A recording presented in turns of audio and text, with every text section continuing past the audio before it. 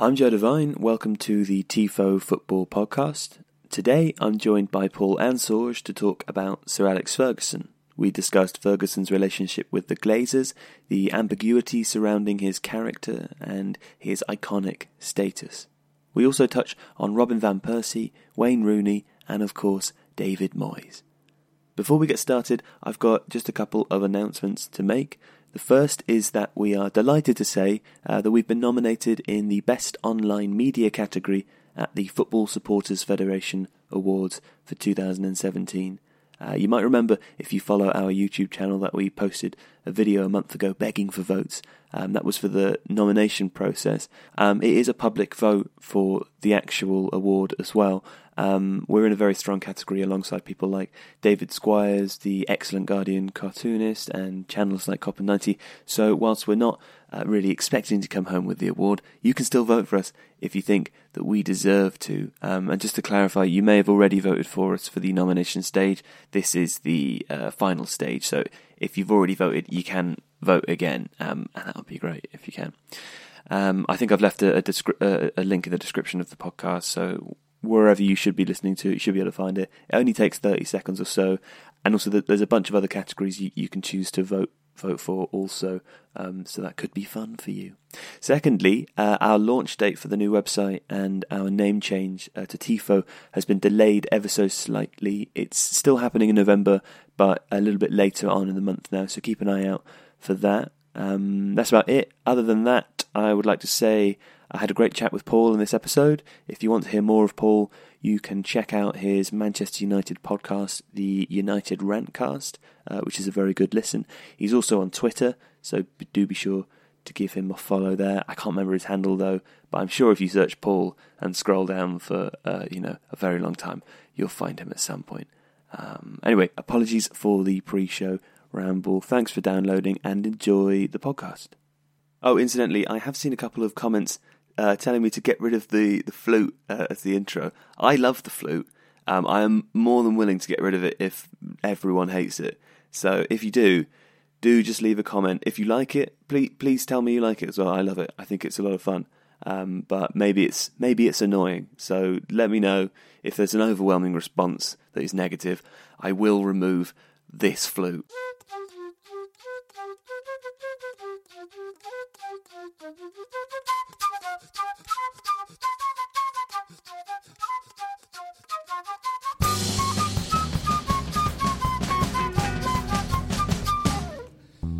So Alex Ferguson was at Manchester United for a very long time, Paul. How long exactly? 27 years, I think. 27 years, okay. And he won an extraordinary amount of trophies in that time. And arguably one of the most difficult things he did was deal with the ongoing reign now of the Glazer family, who, as many people know, made it very difficult for Manchester United to spend the sort of money that they had been used to spending during the early years of their ownership. And so one of the things that Sir Alex Ferguson is credited for is, continuing that sort of incredible level of consistency in terms of winning trophies and being up and thereabouts at the top of the league under a slightly different style of ownership. But there has been some criticism directly related to that as well. I suppose there are two perceptions that you can take on this. The first being that he did an incredible job to maintain that consistency and bring in trophies during that difficult time. The other being that his lack of being, he wasn't really vocal about the situation at the time. And I think there are some supporters and certainly some people who hold the opinion that he could have done more to prevent what was happening to Manchester United at the time. I'm pretty sure I know where you stand, but where do you stand on that? Well, it's a big, complicated, mucky question. I mean, you said he didn't say much. He wasn't particularly vocal about it. He was extremely vocal about it. He was extremely vocal in the sense of everyone should just shut up and let him get on with running the club and not worry about who owns it because he doesn't care. I think he would also, if he was here, deny that there were any impediments placed on the spending. Now, I think the evidence pretty heavily would suggest that the operating budget with which he was dealing was not what it would have been otherwise. The truth is that United have now become one of the richest clubs in the world without any external investment. So, PSG, Man City, Chelsea, those clubs all have money pumped into them by their owners.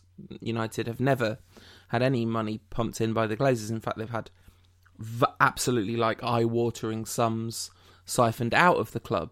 When the Glazers bought United, they did it by it was what's called a leverage buyout, which is where you get into massive debt to get the revenue to buy the shares in the company that you're trying to buy, and then as soon as you own the company, you put the debt on the company's books rather than your own.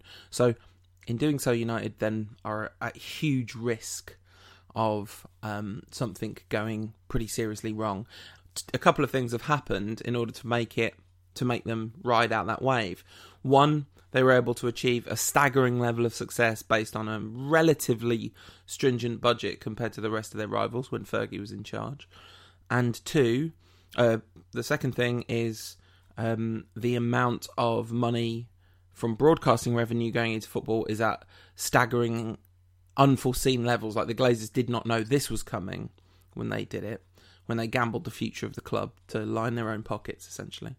And the third thing is Ed Woodward found a way to monetize an international fan base by splitting up sponsorship into these ultra-localized sponsorships. So, Indonesian soft drink partner, Nigerian tyre manufacturer.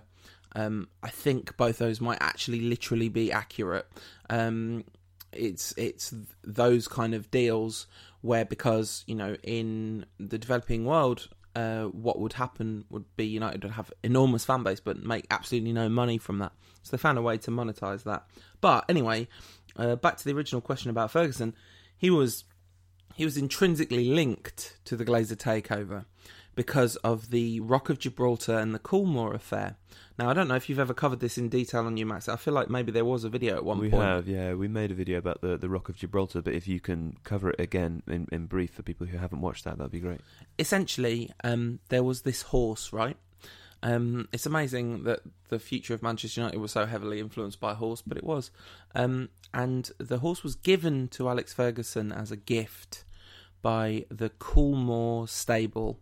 John Magana and somebody else whose name escapes me for the moment. They gave Ferguson the horse. It was an incredibly successful horse, won a load of races. Fergie made a load of money off it. But then when it came to stud fees for that horse, Ferguson thought that he was entitled to those stud fees because he felt he'd been given the horse. Coolmore stable felt, no, we just gave you the kind of, the kind of right to the winnings and all that from the horse's career. So there was a big fuss about it. Stud fees are the price that owners of female horses pay to owners of male horses to get them to mate.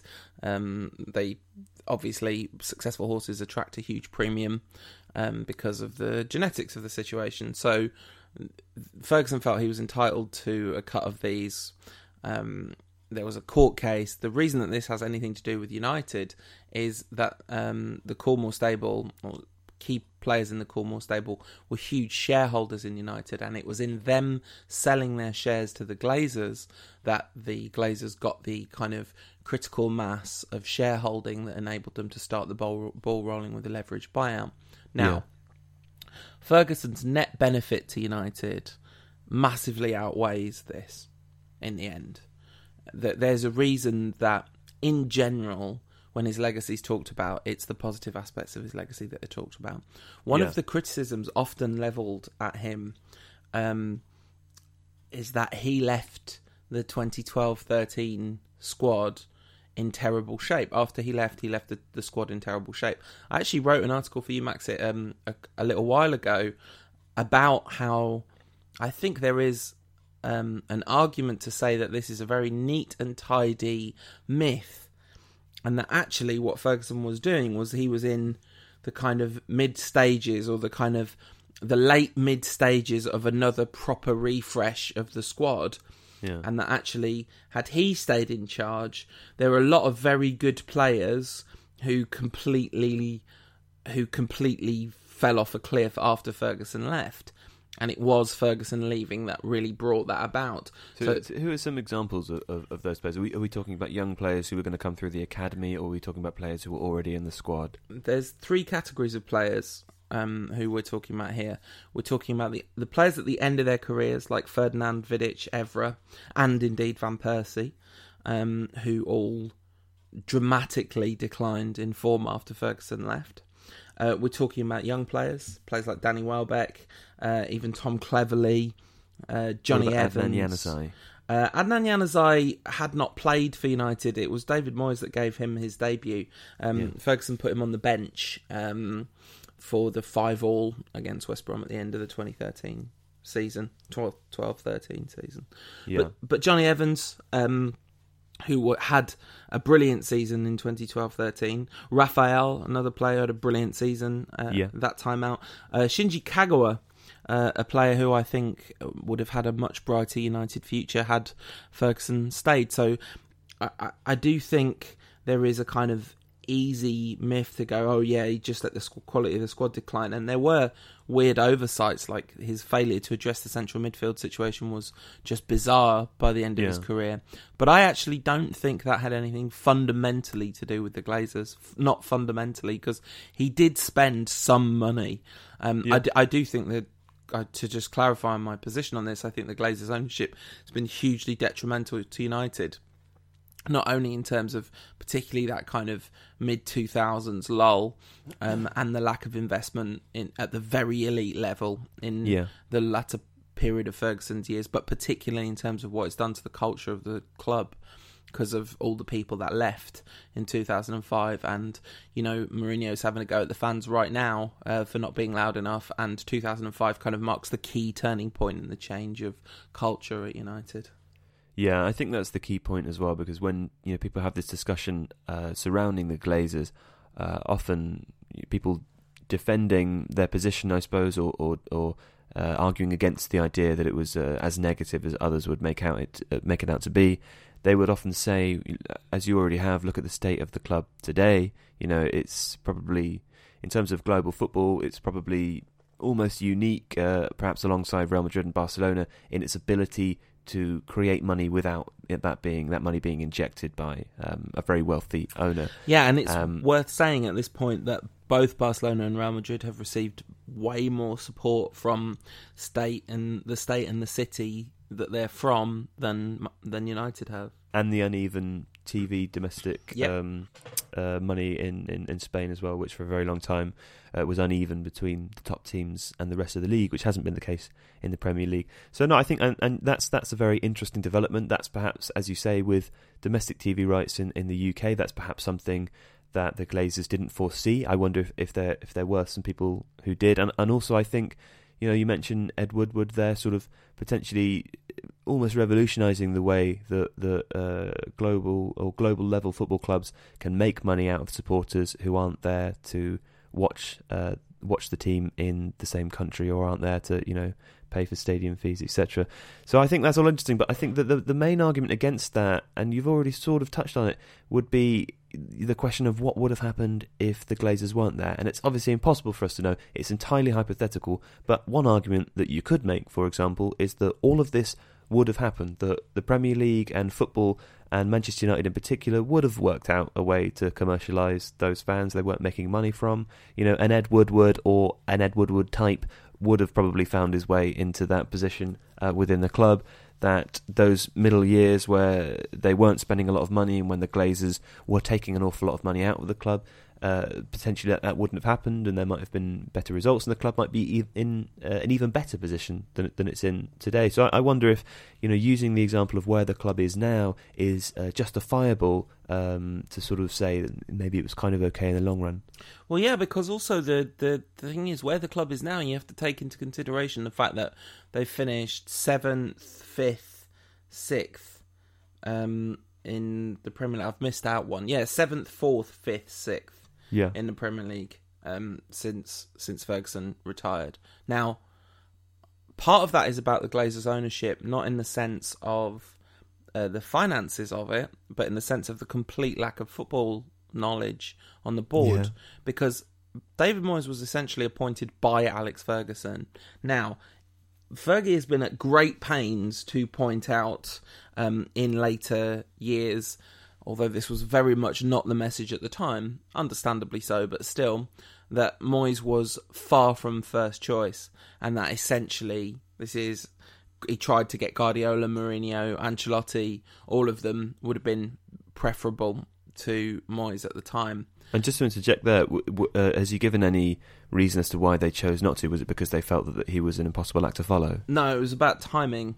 Mourinho had already promised himself to Chelsea, apparently, although this is, there's lots of rumour and counter-rumour about this. Ancelotti was, maybe he was, I can't even remember where it was, but there was a reason why he wouldn't come, and the same with Guardiola. Maybe Guardiola, I think, had already promised himself to Bayern Munich, so this is the kind of reality. I do also remember a sort of rather amusing quote from Guardiola, who said that Sir Alex Ferguson took him for dinner, and Guardiola didn't really understand what Ferguson was saying to him. He thought he might have offered him the job, but he didn't really know. Right. Okay, well that's possible. That would make sense. But I wanted to talk a little bit, Joe, about the season that the video we're kind of referencing here in this podcast was based on, which was the 12-13 season. And in Ferguson's last 7 years, he won the league 5 times, and the times he didn't win the league, he lost by 1 point and a goal difference, which really sets the precipitous collapse in the post-Ferguson years into stark relief. And actually, I do think there is an argument to say that whilst lots of people could and would have done a much better job than David Moyes did, because if you've got an impossible job, what you really don't want is someone who's completely incompetent or like nowhere near cut out for that impossible job. You want someone who's at least got a fighting chance. The collapse post Sir Alex is absolutely extraordinary when you set it into context of the 7 years that saw United completely dominant. And the decision to sign Robin van Persie is like, whenever I think about Van Persie's United career, I just think about one season. He was there for 3 years. He was still there when Van Gaal rocked up. It doesn't feel like that at all. It felt like he was a spent force once Ferguson left. And Rio Ferdinand, after all this had gone down, said that, Van Persie was the one who was most affected by Ferguson's departure. And in fact, in his terrible second autobiography, Alex Ferguson apologised to Shinji Kagawa and Robin van Persie, saying that they were the 2 players who he'd assured he was carrying on before signing them. But that season, after the Aguero moment and all that kind of stuff, the feeling around United of winning the league, I made a documentary for the YouTube channel about people who were at Alex Ferguson's last game and their experience of it. And one of the things that was really interesting to me is I think every one of them mentioned watching United win the league, lift the league title as being a really important thing about being there that day. Which, when you think about it in historical context, is kind of fascinating, because lifting the league title was really secondary, really, when in historical terms. But it didn't feel like that at the time, because at the time it felt absolutely massive that United had got the trophy back from City in particular, and recovered from that kind of absolute heartbreak of the last day of the previous season. And they did it in such Ferguson-esque fashion, much more Ferguson-esque than any of those other 4 league title wins out of the 5 in his last 7 years weren't like that. It wasn't about swashbuckling, we're going to score one more than you football.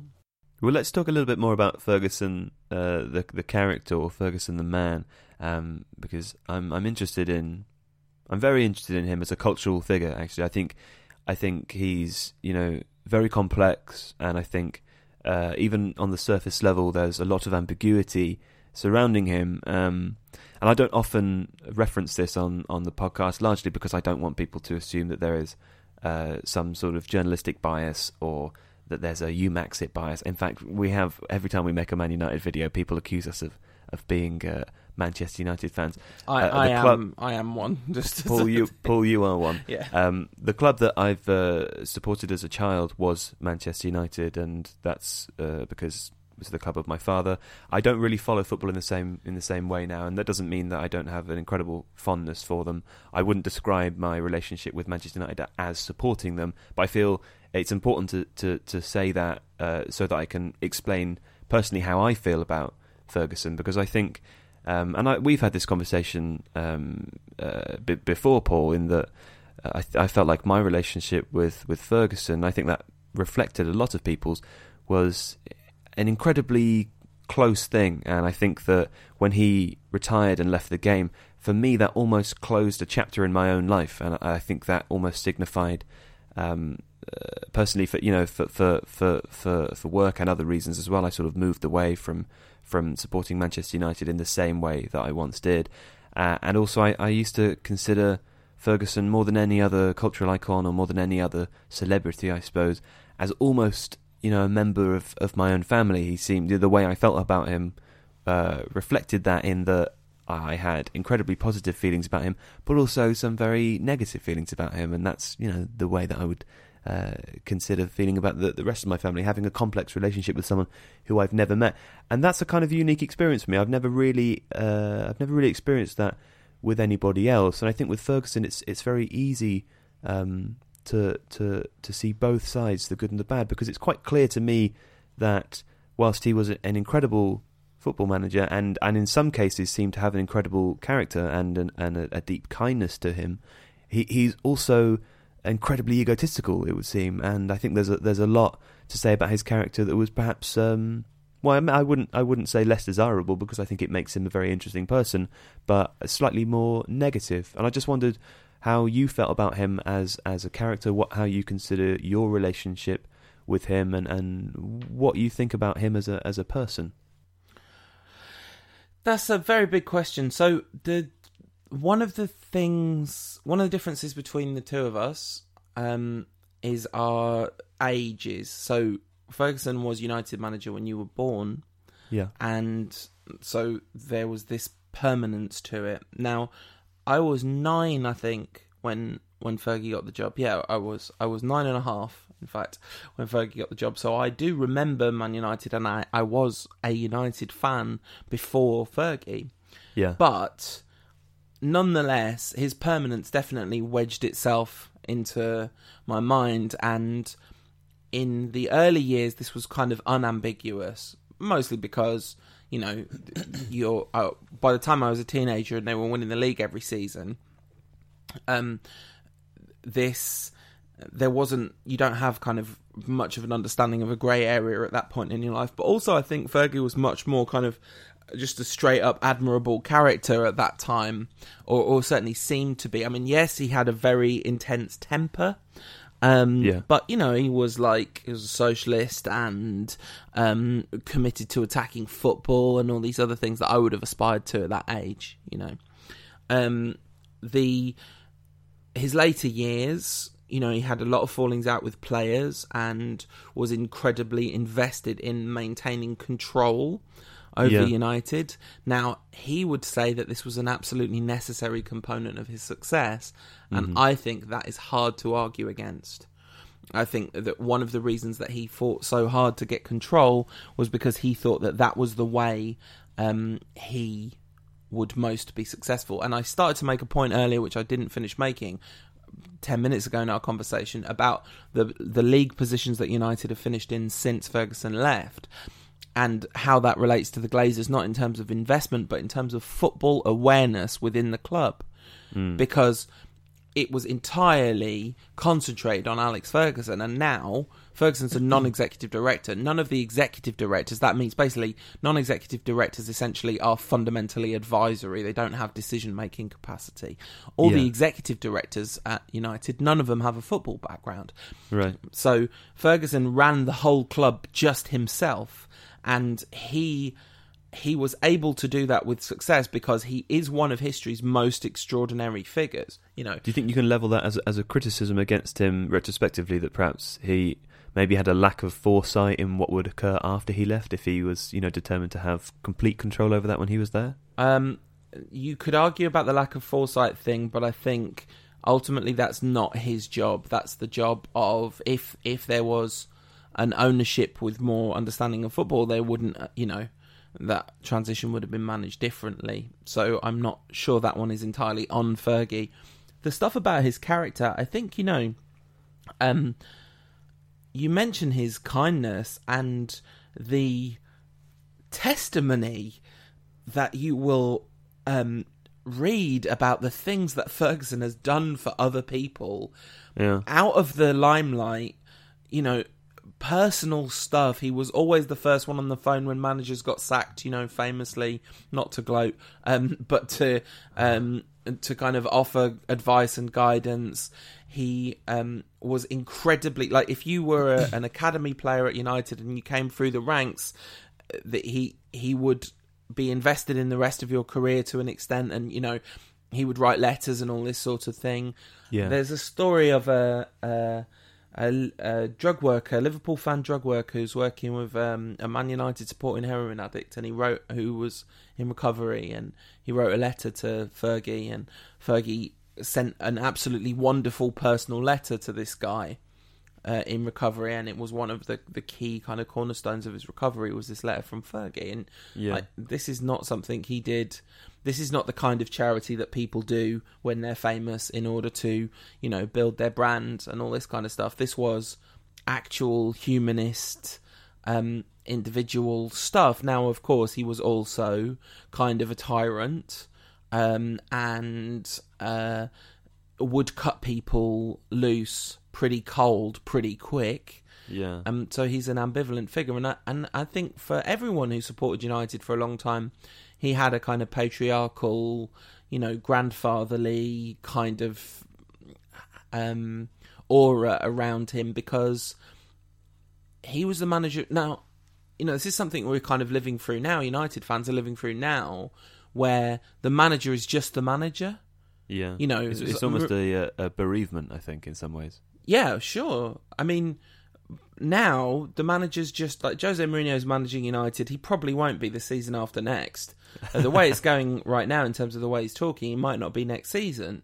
And like the season after next, it would be borderline a miracle if Mourinho's still at United, because he's never been anywhere for that length of time. So Van Gaal, was like, none of us thought that Van Gaal would be there for 10 years. Moyes, maybe, like, if a miracle had happened and he'd somehow turned out to be better than everyone thought he was, he could have been around for a long time. But now the manager is just the manager. But Fergie wasn't just the manager. Like, that's just the manager was something for other clubs. Fergie was this mythical, larger than life sent. He gave the illusion of permanence in an impermanent world. Yeah. And I think that's a key point to touch on, really, because you talk about, with some objectivity, retrospectively looking at how severe the drop-off was after he left. And I think lots of people have written about that, and lots of people have speculated on what the reason for that may be. I think the reality is that it's a multitude of reasons, and I think, each one of them is as valid as another, but certainly one of them was that, that illusion of permanence, that level of consistency. And I think if you look at Chelsea are quite a good example of this, of a squad who at the moment you could argue that there's an interesting dynamic of player power, in that when the players there, whether consciously or unconsciously, feel that things aren't going very well, or that they're not totally happy with whatever their manager has asked them to do at the time, that they sort of stop trying as hard. And I think, you mentioned that there were a number of players, even in throughout those three different categories, that just fell off a cliff after Ferguson left. Part of you has to wonder what the psychological effect of him leaving, or how that manifested with those players, and also part of you has to wonder, like, whether consciously or subconsciously, whether they were playing, an extra 10%, I suppose is the old cliche, for Ferguson, in a way that they weren't ever going to do for another manager.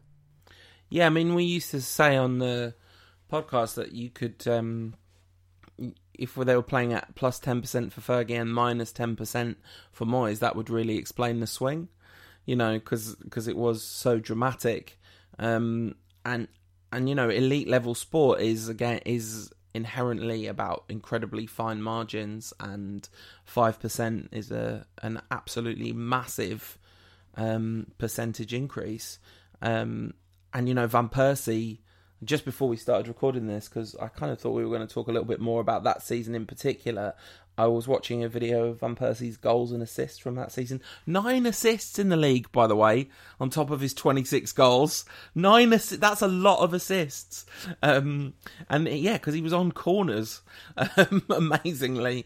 And people were kind of criticising him for being on corners, but he managed to be top scorer and we won the league and he got 9 assists, so it's all fine. And Patrice Evra scored 4 goals that season, so it was good. All was well. Let's talk about him briefly then, because I think, and we'll come back and finish on Fergie before the end. But I just wanted to finish the point that the reason that I brought all that up was just if there was ever a player playing at the absolute peak of his ability and then just a little bit more because he was inspired by his manager and his surroundings, it was Van Persie in that season. Yeah. I mean, he was. You touched on this already, but he was. It was a very interesting and at the time unexpected transfer. I think everyone, as you mentioned, was expecting him to go to Manchester City. Also, not necessarily Manchester City, but I think they'd already evolved a culture under the Glazers of Manchester United not buying the main striker that was going to be sold between clubs in the Premier League or was going to come to the Premier League from somewhere else. And so I think at the time it was very unexpected and a surprising thing. But he really was, for that season, he really was iconic. And I wonder if when people think about Robin Van Persie in the future, I wonder what their main memory of him will be, whether it will be, this fantastic player at Arsenal, or of that, as you say, that sort of one incredible season at Manchester United. I suppose this depends on what kind of, obviously for me, that there's just no question it will be that season. Well, let's call it impartial. Let's say if a journalist was writing about him from the future, you think they would call him? Well, I think a journalist would write about the 3 seasons of Robin Van Persie, basically, especially 2, because obviously for a huge part of his Arsenal career, he was really negatively affected by injury, and it was in learning his body and working with Wenger about training regimens and stuff, that he really got to the point in which he could play absolutely every week. And the season before he came to United, he was absolutely electric at Arsenal. And hardly injured at all. And I think actually that might have been the season before that too. And then in his one good United season, he hit a level where he was the tip of the spear, but there was an awful lot of good stuff going on around him. He would talk over and over again about the culture of United. He would talk about Giggsy and Scholesy.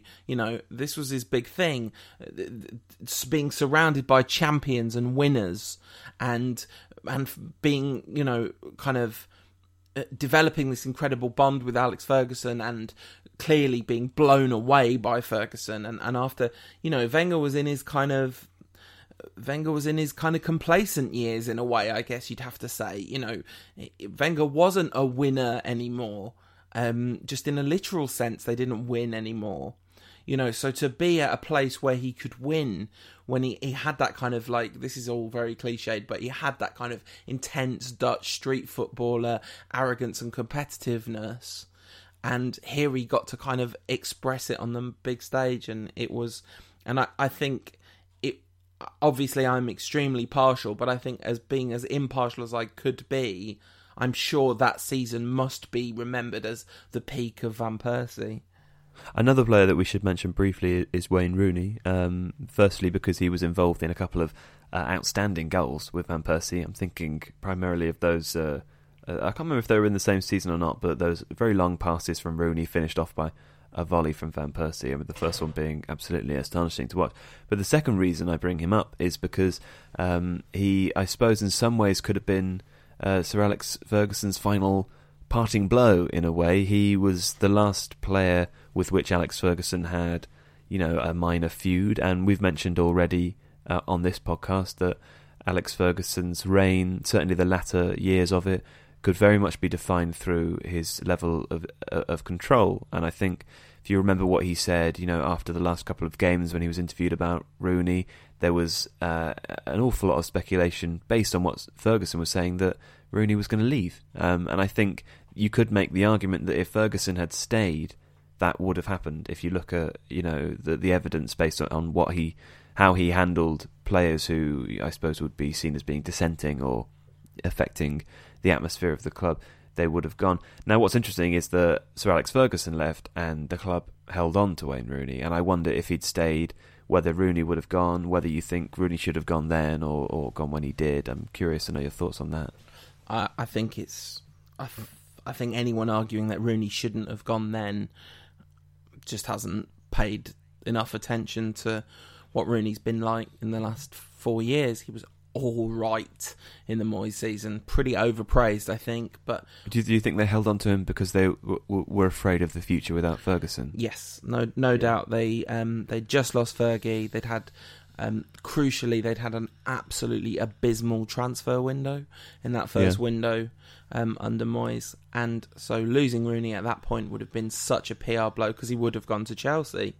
And I think Ferguson was trying to hand the next man, trying to take the sting out of the next manager's job, because I think Ferguson had clocked that Rooney had gone, and so he was trying to take the sting out of the next manager's job by making it about him, so that Rooney could, leave without it seeming like he was abandoning the new manager. It could be like, well, Fergie's made my position at United untenable, sort of thing. So, and Rooney was all right in the 12-13 season. 12 goals, 10 assists, played 1,000 less minutes than Van Persie. So, that's actually a really decent output for the amount of time he played. Well, how does that define his memory, though? Because I think there's almost... Wayne Rooney can almost be considered in a similar way to the way that we talked about Sir Alex Ferguson at the beginning as almost a controversial figure, depending on your perception. That you could look at him and say that in some ways the sort of level of loyalty that is intertwined in the celebration of Wayne Rooney is almost a slight illusion. But I mean, anyone celebrating Wayne Rooney for his loyalty, that's not the quality you celebrate. But that's part of his. That's part of his sort of club heritage, isn't it? That's part of him being. I think so. I think people. The argument around Wayne Rooney, particularly in those last 4 years after that point when he didn't leave, was that he was a club legend. He deserved more from the fans. He deserved extra chances. He'd scored so many goals for us. The rhetoric when he became United's all-time top goal scorer, and I'm tempting to take that away from him. I'm just considering that I think as part of that rhetoric was this understanding that to achieve something like that you need a level of loyalty, and I wonder whether that was almost more chance and coincidence that he was there to do that. I didn't see too much talk about his loyalty around that time. I saw a lot of people saying, of course, he's a club legend because of his output and achievement and how much he's won at United, and I think that's inarguable.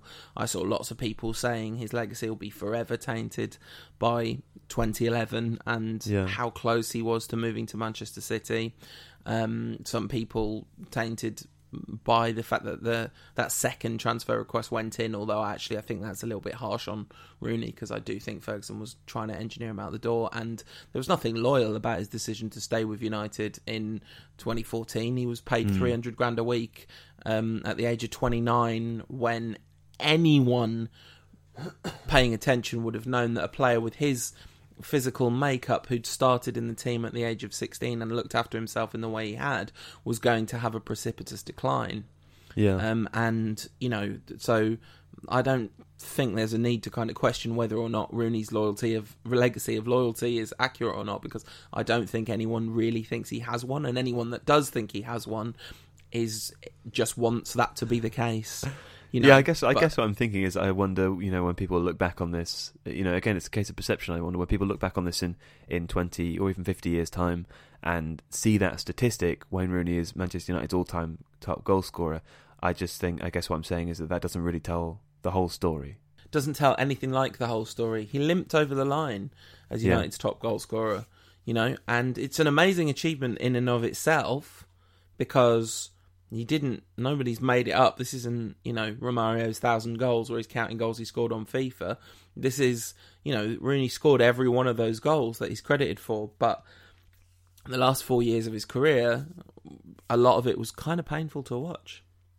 I guess the final question then would be to return to Ferguson and ask a sort of similar thing, because I think the effect of time, or I suppose I should say that time has a great effect on the perception of people, often in a way, and particularly after something that we might term as like a bereavement.